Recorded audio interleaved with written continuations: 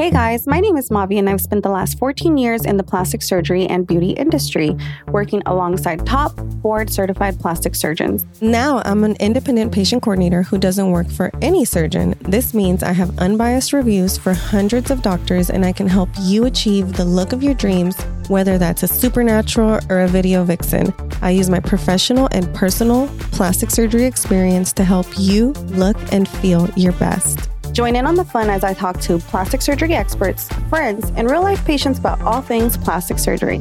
Should be fun. Hey guys, do I have the episode for you this week? I told y'all season 3 was going to be a banger, and I'm not playing. I brought some of the best on the show this season, and I am so excited. So today's guest, I have Dr. Rukmini Redman. She is the Confidence Doc. She's a Houston plastic surgeon, and she is part of the largest private practice here in Houston. She specializes in body contouring, following massive weight loss, mommy makeovers, transgender top surgery, and microsurgical breast reconstruction, but performs all types of facial, breast, and body surgery. But today, we're talking about body contouring after massive weight loss. So this is a really, really popular topic because I guess we all kind of went up during the pandemic. I'm hearing a little bit more, but Dr. Redman, I'm so happy to have you on the show. Thank you so much for being here. Thank you so much for having me, Mavi. This is going to be awesome. So Dr. Redman is going to walk us through a simulation consultation where we're going to go over what are the most common procedures after massive weight loss, what are some of the complications we see, and then we're going to go into, lastly, before we sign off, we're going to talk a little bit about body dysmorphia. So I'm really excited about this episode, you guys, because it's going to be a good one. So Dr. Redman, after weight loss, what are the most common procedures that you do?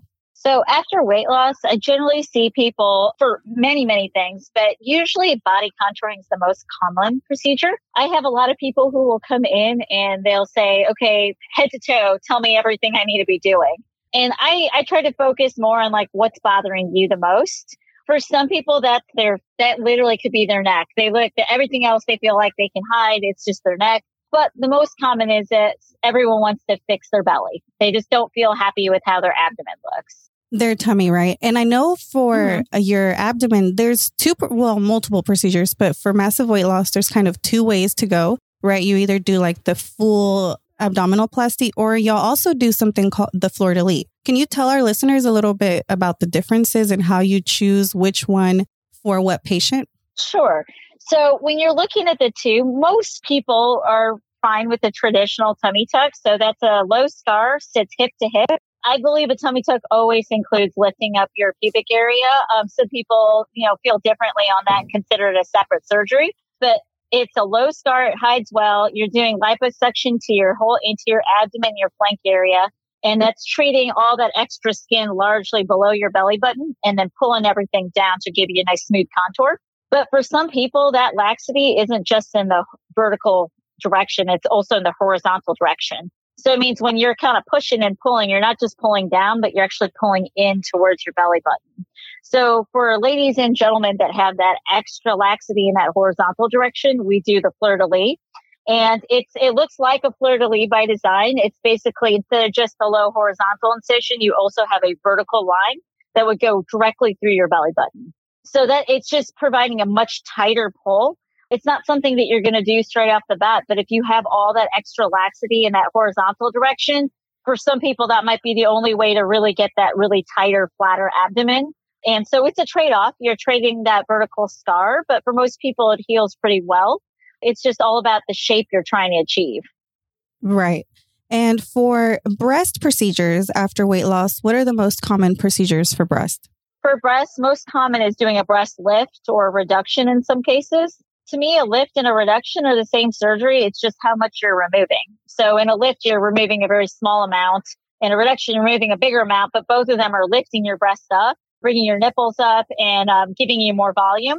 For weight loss patients in particular, it's rarely just that. Usually we're going to do some sort of augmentation. So that's either an augmentation using implants or an augmentation using their own fat for transfer.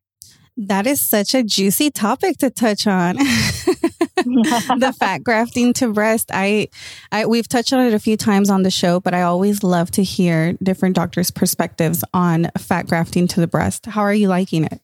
I'm going to tell you it's a 50-50 sometimes.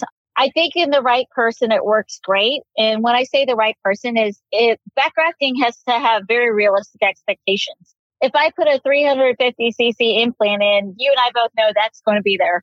10 years from now, that's going to be there. But if I put the same volume of fat, it's so variable. On somebody, one person, 50% of it could survive. On another person, 70% of it could survive. At this time, we really don't have any specific way that's backed by science to know exactly who that person is going to be that's going to retain more fat or not. There are some things that different surgeons do that we theorize allows better fat retention. I personally I use a closed system. I never let the fat become unsterile at any point. And then I put everything directly back as quickly as I can. So I don't like it to stay outside of the body very long. But where fat grafting for realistic expectations is important is you're not going to get 3-4 cup sizes with fat grafting. I think at the max, I've seen one person get a full cup size, like maybe 1.5. But the average person might get about a half a cup size long term. So fat grafting to me is more of an adjunct. I really like to do implants with fat grafting in my weight loss patients. That way it's almost like the icing to get you a smoother look, and using it as like I said, a painting tool than to use it for volume. Beautiful. I love that. I've been seeing that a lot online with other doctors, and with you, I've seen it on your before and after pictures of like this. Is this structural fat grafting? They were calling it like the blend or something like that, where they're using fat grafting to blend in the cleavage or like to create more cleavage on patients. So now that we're talking about fat grafting, I have here in my notes, you guys, I wanted to talk about this. So fat grafting for BBLs after massive weight loss, and fat grafting after BBLs is a whole different ballpark. So Dr. Randman, why don't you go over like what to expect with fat grafting after massive weight loss, what complications or hiccups can come up? So it's a very challenging surgery, even more so than a standard BBL is. Almost everybody, and this is men and women included, after having massive weight loss, for whatever reason, the bottom is one of the first place to go. So a lot of my weight loss patients have absolutely no bottom left. So other than the muscle, it's just skin hanging there and very little subcutaneous fat.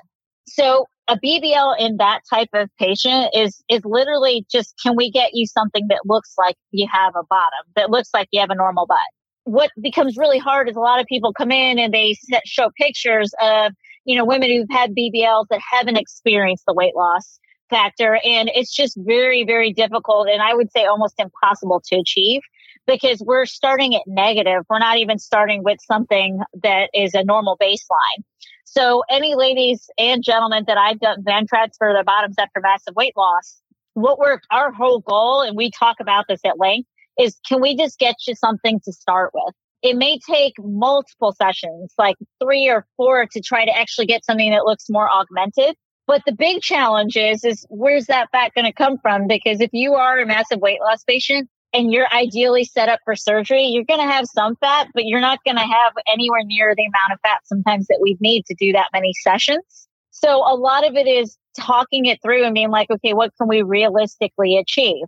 And I think realistically for most of my massive weight loss patients, what we hope to achieve is something that gives you some padding there, because it can be very uncomfortable sitting on your bone, and something that hopefully provides you a little bit more balanced look for your bottom, but not necessarily being able to achieve that overly augmented look. It just may not be possible.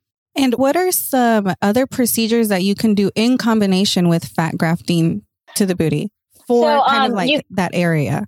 So you can actually do a body lift at the same time. So I always tell people a body lift at its simplest is a tummy tuck that goes all the way around. In the front, the purpose of a body lift is what a traditional tummy tuck's doing. On the sides and the back, however, it's really to lift up. So to deal with some of the sagging skin, if you're actually lifting that skin up, you can help improve the appearance. I always see the fat grafting first in order of that surgery, and then I lift up to see what's left over afterwards. So that can help with some people if they just really need to get rid of a lot of the loose skin, and then you can fill up at the same time. Beautiful. I think sometimes we just have to, whenever you're talking to your doctor, girls, whenever you're talking to your doctor, always let them just kind of, what are my options? Don't go in there like, I want a BBL and that's it. Tell your surgeon, this is what I'm trying to get to, and what can you do to help me get there? Because I feel sometimes we walk in and we're like, this is what I want. And then if somebody suggests like a body lift or like a circumferential body lift is how I've heard my girls tell me. They're like, no, I want a tummy tuck and a BBL. And what I want you guys to hear is different opinions. It's an art. They're plastic surgeons, Dr. Redmond. Y'all are artists. We're painting a painting, and you have to give your artist kind of a little bit of freedom to paint their painting. If you're going to them, it's because you trust them enough that you know they're going to do right for what you're looking for. And I think this is really, really good. I'm so happy. I told y'all. Okay, so what are some complications that can arise from a typical weight loss surgery, like a tummy tuck, fleur-de-lis, or a circumferential body lift? So it's very, very common to have small areas of breakdown. The more tissue you're removing, so I'm talking about someone who I'm taking 15, 20 pounds off, lots and lots of skin, there's more likelihood because there's so much incision length, there's a lot of surgery happening. There's a very high likelihood, and I'm going to say like 85% plus, of getting small areas of breakdown. I'm not talking about huge wounds, but it can be really demoralizing for a patient. If that happens, they blame themselves. They're worried that things are going wrong. I talk about this up front at my consultation with any of my weight loss patients because we know it's going to happen. The most important thing is that your doctor and their team is going to be there for you. It's not like, wait, you had this, you're done, good luck with it. No, I'll get you through it. I'll get you through that healing. But if you know it and you expect it to happen before, if it doesn't, that's fabulous. But if it does, it's not something terrible that's happened. It's just part of going through this healing when you fall into this specific category of patient. It's not uncommon, too, to have areas where the scar doesn't look as good, because sometimes patients will lose even more weight after surgery because your metabolism kicks up by having surgery, and everybody tends to need more calories, but we often don't give ourselves more calories. And so losing more weight, especially after having massive weight loss, can leave you with some laxity in some areas. And that's fixable things that you go back and you can definitely fix. But these are all pretty common things that can occur that can really just scare people if they're not aware of it beforehand. Absolutely. I want to also mention that one of the other reasons why y'all are having trouble eating after surgery is that muscle repair. I know whenever I had my abdominoplasty, the muscle repair gave me reflux for a little while until I got used to it. While I was in my faja, it gave me reflux for a little bit. So I can only imagine for our massive weight loss patients, the ones that have had bariatric surgery, they already struggle to get food down sometimes. And then the added muscle repair, I think that's what makes it even more difficult. But on that note, you guys, I want to tell you something. Protein bars are not food. Protein bars are not food, period. Exclamation point, exclamation point, exclamation point. You need to get some food in your system. Dr. Redmond, have you had any experiences with what I'm talking about? Yes. So I'm going to also add to your point, Ivy, that protein bars are high in sugar and carbs. I mean, it's really not providing you with anything that you would need even before surgery for most people. You have to remember that surgery is one part of the equation and that your fitness and your diet is the most important thing for you to get the best results long term. So many people are scared about gaining weight after surgery. And it's not about being on anything that is super restrictive. It's just about nourishing your body while it's healing. So I tell people that if you really are like, you want protein, there are a lot of low carb protein shakes that work really well, that are much healthier for you. But small meals throughout the day are fine. You don't have to do big meals. Just like you said, sometimes things are very tight. It takes time for your body to readjust. But if you're not feeding your body proper nutrition, you're not going to heal right. You expose yourself to having wound healing. You expose yourself to infections, and you're not setting yourself up for long-term success. So it's really important to focus on your nutrition. You guys know on the show, I'm always talking about making changes before surgery and how you set yourself up for success in the long run when you start making those lifestyle changes before you even get on the table. That way, when it's after surgery, it's a piece of cake because you're used to it already. You've already made the changes and you're just continuing with what you already have done. Another thing is my girls, and tell me what you think about this, Dr. Redmond. I've noticed that my girls who work out recover faster. Absolutely. So a physically fit body is going to do much better because your body's already learned how to deal with kind of having a little stress and having a little extra pain. So I see that 1,000%. Like if I have someone who's very physically fit and active, they're going to really, really do well in the long run, and they're going to have less pain. They're going to recover quicker. I'm a big fan of active recovery, which means the day of surgery is your only day off. The next day you're up and you're walking. It seems like cruel to push somebody like that, but you feel so much better and you recover so much quicker. And to go hand in hand with that, having a healthy body is the same as having your mind in the right place before surgery. If you go into this thinking it's going to be a challenge, it's going to be worth it, but I'm going to push myself in the right way, you're going to do so much better. But like you said, all of that starts before you even come in for your consultation. You got to be in the right place to have the best results and to do well with your recovery. Absolutely. And Dr. Redmond, I also want to get your input. So on the show, I get lots of different types of plastic surgeons. And what I love is how everybody does their own thing differently. What is your recommendation as far as garments and massages? So I really want to hear what you have to think about how long they should wear compression. Do they need massages? When do they need massages? All of that jazz. Great. So you're right. There's like so much variability amongst all of us with that. I think that compression is a benefit up to 6 months. I have had people who wear it longer than that. And then I have people that hit 6 weeks and they're like, I'm going to burn this thing. I'm done. But I think that really up until that time, your body's still actively healing and you still have benefit from the compression aspect. Swelling over time turns into scarring and fibrosis. So I'm also a big fan of lymphatic massage when it's done by someone who understands what they're doing, because I know there are some people out there that say that they're, that believe that they're doing the right thing. But I do think there is actual training for that that's important. But I think that the more that you're getting your swelling down, the less scarring you're going to get, the less fibrosis you're going to get, which also means less pain and discomfort. And the less swelling you have, the better your skin is going to contract in and you're going to have better tightening. So I think that since surgery, like we said, is just one part of it, I think that compression up to 6 months is very valuable. And granted, you're also you're not necessarily wearing the same, level of compression at 6 months that you were at 6 weeks. So I think that one thing that I try to prepare my patients for is that we're going to be going through a lot of different garments. That it's not unusual. And some people get very surprised by that. They're like, oh my gosh, I have to have this many.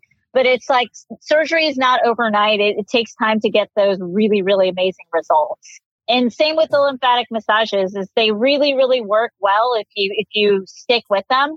I try to have patients do at least 3 to 4 in the first couple weeks. And then afterwards, I like them to be able to go get them regularly, though I know some people choose not to. But I think that that's the only way to get those really, really like that extra perfect looking result is to really get that swelling gone. Beautiful. I think it's definitely something that we all should be doing after surgery. Even in procedures, I've had massage therapists on the show who they're like, even after facelifts, even after any type of facial procedure, there's special types of massages that they do that help reduce the swelling.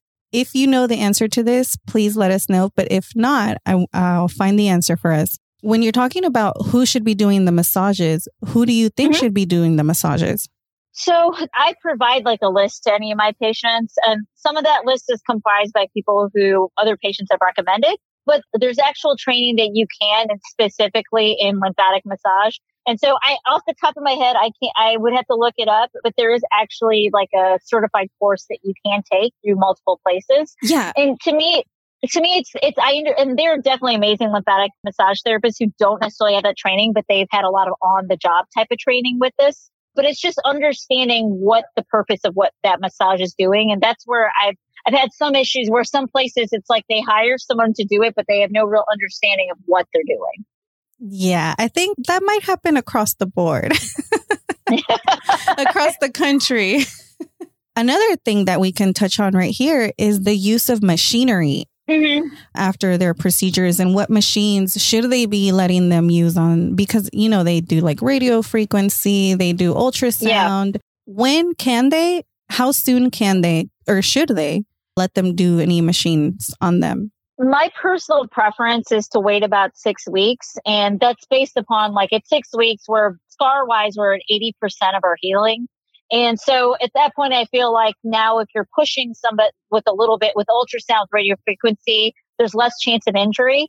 My biggest concern with using any of those two modalities too early, vibration, I think I'm okay with, but using those two modalities too early is that you could potentially cause someone to have a burn and not know it because you stress their body too early. And because there's so much variability in those particular devices, it depends on what the company is and what the safety level is.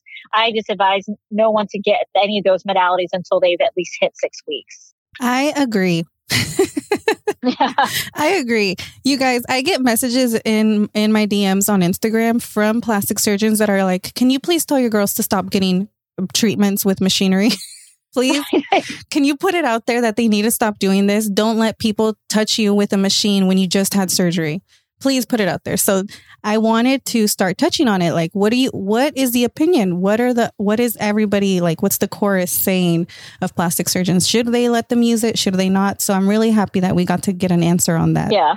It's interesting. I actually, I'm very open about it. I had a tummy tuck last year, lipo, and, when I went for my massages, my massage therapist tried to use that on me. And I was like, no, I that's not a good idea. And when I was explaining it to her, she's like, I had no idea. And that scared me. I'm like, you have no idea, but you were about to use it on somebody who just had surgery. Exactly. So there needs to be more education in that form for sure. Exactly. And I actually, a previous episode, one of my girls, she had her surgery. She was healing great with regular, just manual massages. And then they started using the machinery and she started to have wound delay and her incision opened up a little bit. And then she started to have problems. And when she stopped it, she started to heal back to normal. So we know something's happening that it's making issues instead of making it better. So tell us about your tummy tuck experience. I'm so excited. It's literally been a year. I had mine December 30th of last year. Yay. It was very nerve-wracking for me to allow somebody to do what I do to myself. But, it was great, and I went to a friend and it was awesome, honestly. I knew exactly what to expect. So I was back at work in 10 days. So when I talk to patients now, I'm like, listen, I understand. I literally had this. And I was surprised. I was like, it definitely hurt, but I felt like it was when I had my meds, I was able to do all the things that I require people to do afterwards. And I felt like because of those massages, largely, I felt like that's why I was able to go back so quickly. Wow. That's amazing.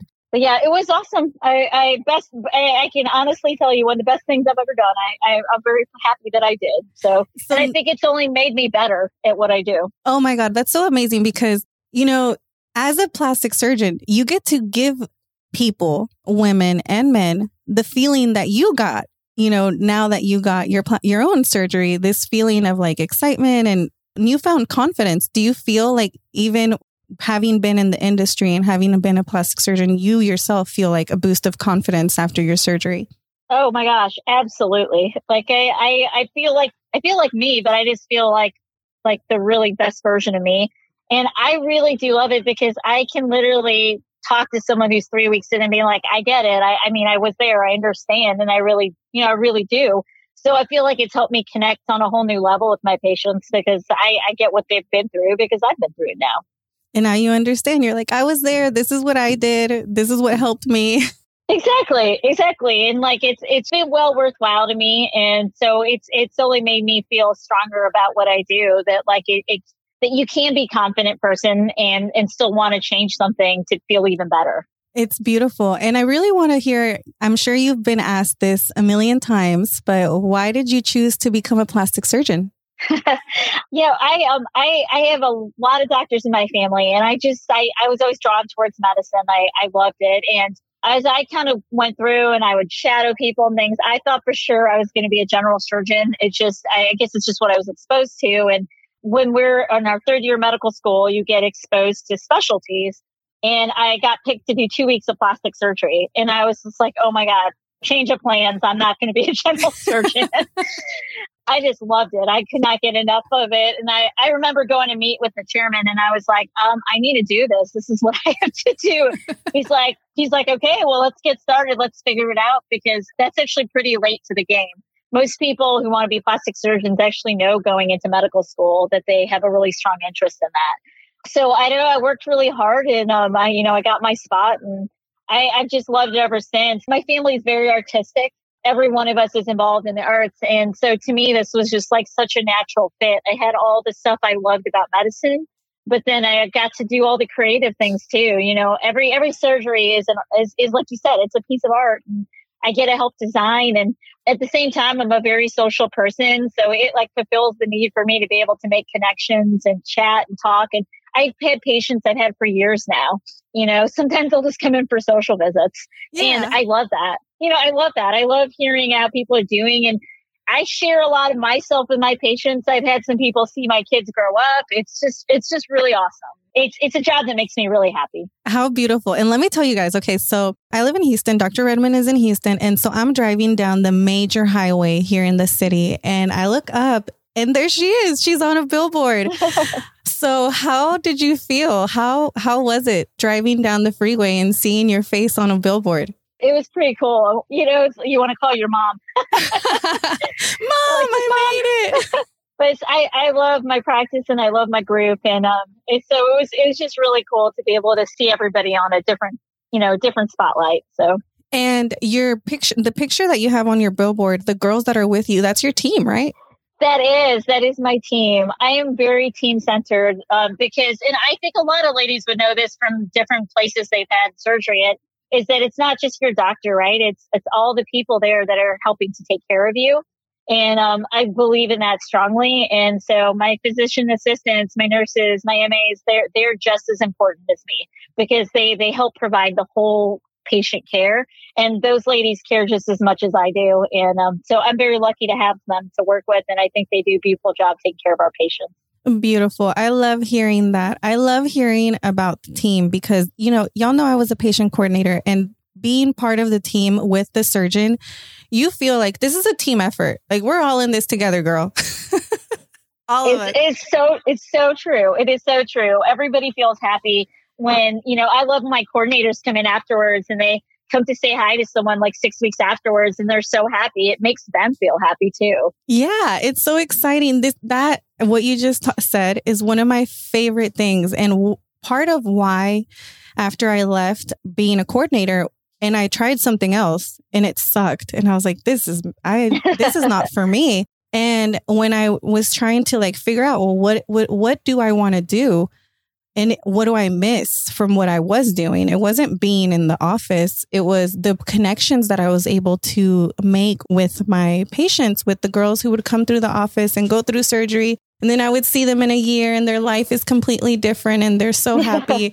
And it's just this fulfillment that I was missing that I get through this show, through all of this. This whole project is my happiness because I get to bring you guys real good information, not stuff you find on Facebook or on the boards or whatever, but real information that can help you make the best decision for yourself in your surgery journey. So you're learning from different plastic surgeons. You're learning from patients. Dr. Redmond is a patient and a surgeon. So you get to hear so much what you can experience, what you can expect. And I'm really happy I'm up here. I get to do this with you guys. The last thing I want to talk about before we sign off is one of those things that, I got to give y'all some tough love. Sometimes it can't all be nice. So this next topic, I have to bring it up because sometimes that wish list, that surgery wish list can get 10 items long. And I want us to be okay with having a surgery wish list that's 10 items long. And we only get to do one. And that's okay. So the next topic we're going to talk about is body dysmorphia. Dr. Redmond, I would love to hear what you have to think. So body dysmorphia, unfortunately, is higher in those of us that seek plastic surgery than in the general population, which kind of makes sense, right? But unfortunately, a lot of body dysmorphia has so little to do with our bodies and has to do with how our brains think about our bodies. And I see women, I see men who come in and I can tell, I'm like, there's something that's not quite right with the way that they're looking at themselves. There is a healthy way to approach, I want to improve how I look. And then there's a way that's really damaging to ourselves. Surgery will not fix any of those negative thoughts that come along with body dysmorphia. And sometimes it can make it even worse. Well, I had this surgery and I still feel like I'm terrible looking or I'm too fat. The one thing I can say is don't take it wrong, because I have said this to patients. If I suggest that you need to seek out some mental health care, right? We take care of our bodies. We got to take care of our minds. It doesn't mean that it's not something that's insurmountable, but you have to have your brain and your mind in a healthy place before you have surgery, because you just won't find that happiness from surgery. Surgery doesn't bring the happiness. And like maybe saying, if you have that one surgery and you're like, well, if I had all 10, I'll be happy. It's not going to bring the happiness unless you have that happiness already starting in there. So it's a difficult topic and it's a sensitive topic, but body dysmorphia does exist. And if someone is pointing out to you that maybe your thoughts are not healthy, it's from a place of care. It's from a place of care because nobody wants you to go too much the other way, right? We can look at ourselves in the mirror. And this is why I tell you guys, for the first 8 weeks after surgery, step away from the mirror. You don't need to be making sure nothing. Everything's going to settle in. You're doing everything right. Stay in your faja. It's not a time to nitpick or decide that you don't like your result too early in the game, which sometimes is what's happening, at least in my case with some of my girls. They're just deciding that it looks terrible and it's only been 3 weeks. Yeah. So it's hard. You have to trust, right? You're putting a ton of trust in somebody to take care of you. And you have to believe in that. Otherwise, you're just torturing yourself. Absolutely. And actually, Dr. Redmond, this would be a good opportunity to talk about post-op depression. Is that something you see often in your practice? Yes. And I actually discuss that with patients as well. It can happen usually in those first 3 to 6 weeks is when you see it most often. It's, you went through all of this. You're not comfortable. You feel gross if you haven't had a shower. A lot of ladies will feel like everyone around them is angry at them because they're asking for help. It's a very real thing. It will pass. But you have to prepare yourself that having the blues afterwards is pretty common because there's a lot of, oh my gosh, what did I do? This is crazy. I made a mistake. But just the one thing that I found has helped a lot of people is knowing that that's not abnormal. I think it's this fear that, oh my gosh, I'm the only one that's ever felt this way. And it's not. A lot of people experience that because it's stress on your body and it's a really big step. And you just have to be patient with yourself and know that it's part of the process. Absolutely. So Dr. Redmond, how long did you take before you looked in the mirror? Oh gosh, I guess for me, I looked immediately, but I also really and that's why I really love your podcast is that, I feel like I have this insider thing. I've seen so many people in recovery. I looked at myself and I'm like, wow, I'm really swollen, but I felt happy because I could see myself months in advance. And not everyone gets that chance. So the more that we're doing things like this and sharing, and it's not just something written on a website, the better, because I think the more that we share, the more we realize that we all thinking the same things and that we're all going through the same kind of recovery. So my suggestion usually to patients is not to look at the mirror until we get closer to that 6-week time point, especially if there's somebody who's super anxious, because I think that all it's going to do is just make you feel down, because there is so much swelling. And while I can look at it and be like, oh, totally normal swelling, I understand that the average person has no comparison to know that that's normal swelling. Right. To us, we're like, oh, actually, you're not that bad. Your swelling's not that bad. But to them, because they've never seen it on anybody else, they're like, oh my God, this is terrible. This is a lot of swelling on me. You're so right. And I feel like the more we share, the easier it'll get. And I feel the more we talk about how it's not, hey, I want to have surgery. And then you decide in 3 months, I'm going to have surgery and that's it. And I'm going to have surgery and go back to my life, to my normal life. And you do go back to your normal life, but you come back as a different person. You come back to your normal life as a different person. And that's why it's so important, you guys, to start working on your mental health prior to surgery. One of the things that I feel we experience a lot or I hear from my girls is anxiety, right? When it comes getting closer to surgery or during that whole process. And what I've learned through my membership with talking to my girls is the more that we talk, the better they feel. Like the more that I'm like, you're going to be fine. You're going to feel anxious for the next 2 to 3 days before your surgery. Like the night before, it's going to be the worst.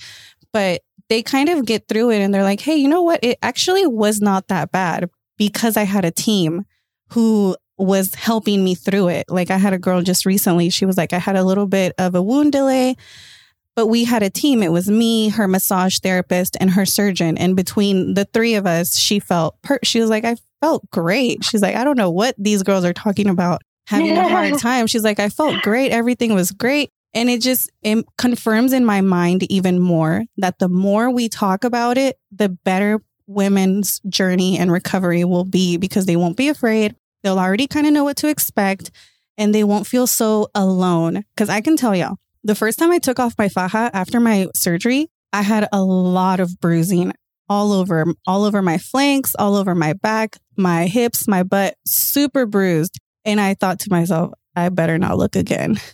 But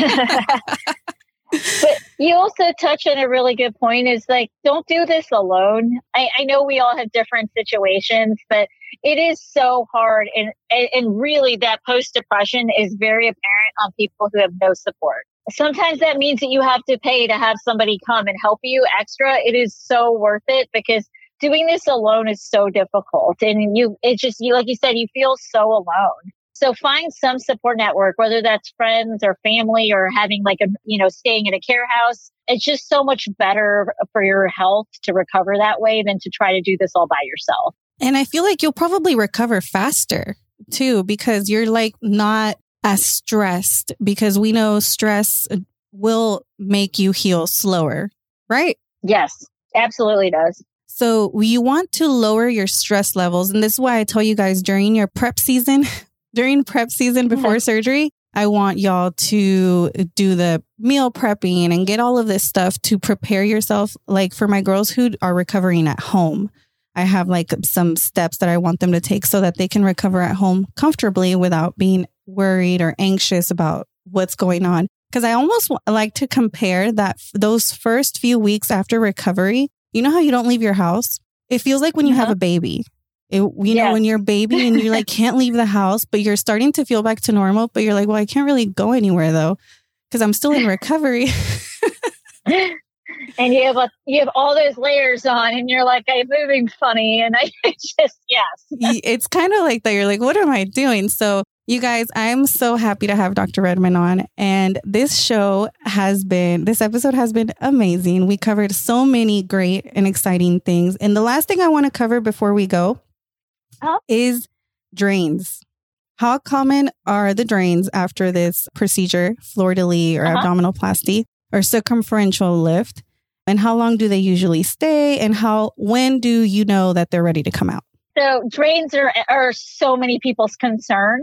I would say I'm a light drain user. And if I don't have to use them, I won't. I almost never use drains in any sort of breast procedures. For a tummy tuck, depending on the amount of liposuction I'm having to do, I will usually use one drain. If I'm doing like a circumferential body lift, I use 2 drains. Part of the reason is because of the volume of liposuction. When you're getting those massages, I want someplace controlled where all that fluid can come out. The average person will keep a drain for about 2 weeks. A body lift, it's usually 3 weeks. 1 week, one drain comes out at 2 weeks and one drain comes out at 3 weeks. I do have the rare occasion that I have somebody who has it for 4 weeks, but majority of people will have their drains out by about 2 weeks. The major purpose for a drain is to close dead space. So you've made all this space that your body previously did not have. And until that seals down and heals, your body keeps lubricating those cells with fluid. And that's what all that fluid is. And if it just sits there, to me, there's a high risk of infection. When I'm doing somebody who has very minimal liposuction and then I can kind of close all that down with sutures, then I don't necessarily have to use a drain. So I tell people they're a necessary evil. The drains that I particularly use do not hurt at all coming out. They're a pain to have for a little bit, but it is temporary. So it is a good question when you're talking to your surgeon is like, what kind of drains do you use? How long am I going to keep them? And those are all things to make you feel a little less anxious when you're going through the process. Yeah, because then okay, well, I only have to deal with these 2 little suckers here for a couple of weeks and then they'll be out. And once they're gone, they're gone. You'll never have to see them again. They'll be gone in the trash. But those first couple of weeks, they're so important to help you heal. So keep them safety pinned up into you can safety pin don't safety pin the bulb. Safety pin the tag that, or like the little thing that's on it to help you hold them. When you shower, remember to wear something around your neck so you can hook your drains to them. You don't want them all loose while you're trying to shower. Make sure you put Totally agree. Because it's the most common place that people accidentally pull a drain out is in the shower. It's good to know. See, you guys, this is why I tell y'all, put on a necklace, something you don't care. The Faja doctor says she would use a thong, put it around her neck and clip her drains to them so that she could know where they were. They weren't in the way. They weren't falling and accidentally get pulled out. Okay, that was it. The drains, that was my last question. I am so happy I had you on the show today, Dr. Raymond. You've been amazing. Thank you so much. Thank you so much. Thank you so much. So where can our listeners find you if they want to come see you? So if you want to come find me, easiest way is probably to go to my website, www.drrednam.com. Or you can find me on Instagram or TikTok. All those things will lead back to me. Okay. All right. Thank you so much for being on the show. I'll see you guys next week. Bye. Have a great day. If you enjoyed this episode, please go on Apple, write me a review. It's the best way for other women who are just like you, who need help, who are looking for information, valuable information on the internet. This is how they're going to find it. So go on Apple, give me a 5-star review if you love this podcast. If you want to support the podcast, the best way to support the podcast is through the website. If you need help through your journey, if you need help finding a surgeon, if you want to join the membership, if you're looking for Bruise Juice, you guys don't sleep on Bruise Juice. Y'all know I have my Bruise Juice 30 coupon code for y'all to use if you're having a BBL, if you're having liposuction, if you're having a tummy tuck, if you need to be using Bruise Juice all over your body. Stop using those other brands that are not tailored for your post-op recovery. Bruise Juice is formulated for your recovery. It's amazing. It nourishes your skin. It helps your fat transfer live. Don't sleep on Bruise Juice. Bruise Juice 30 is the code. And don't forget, new episodes every Monday. I'll see you then.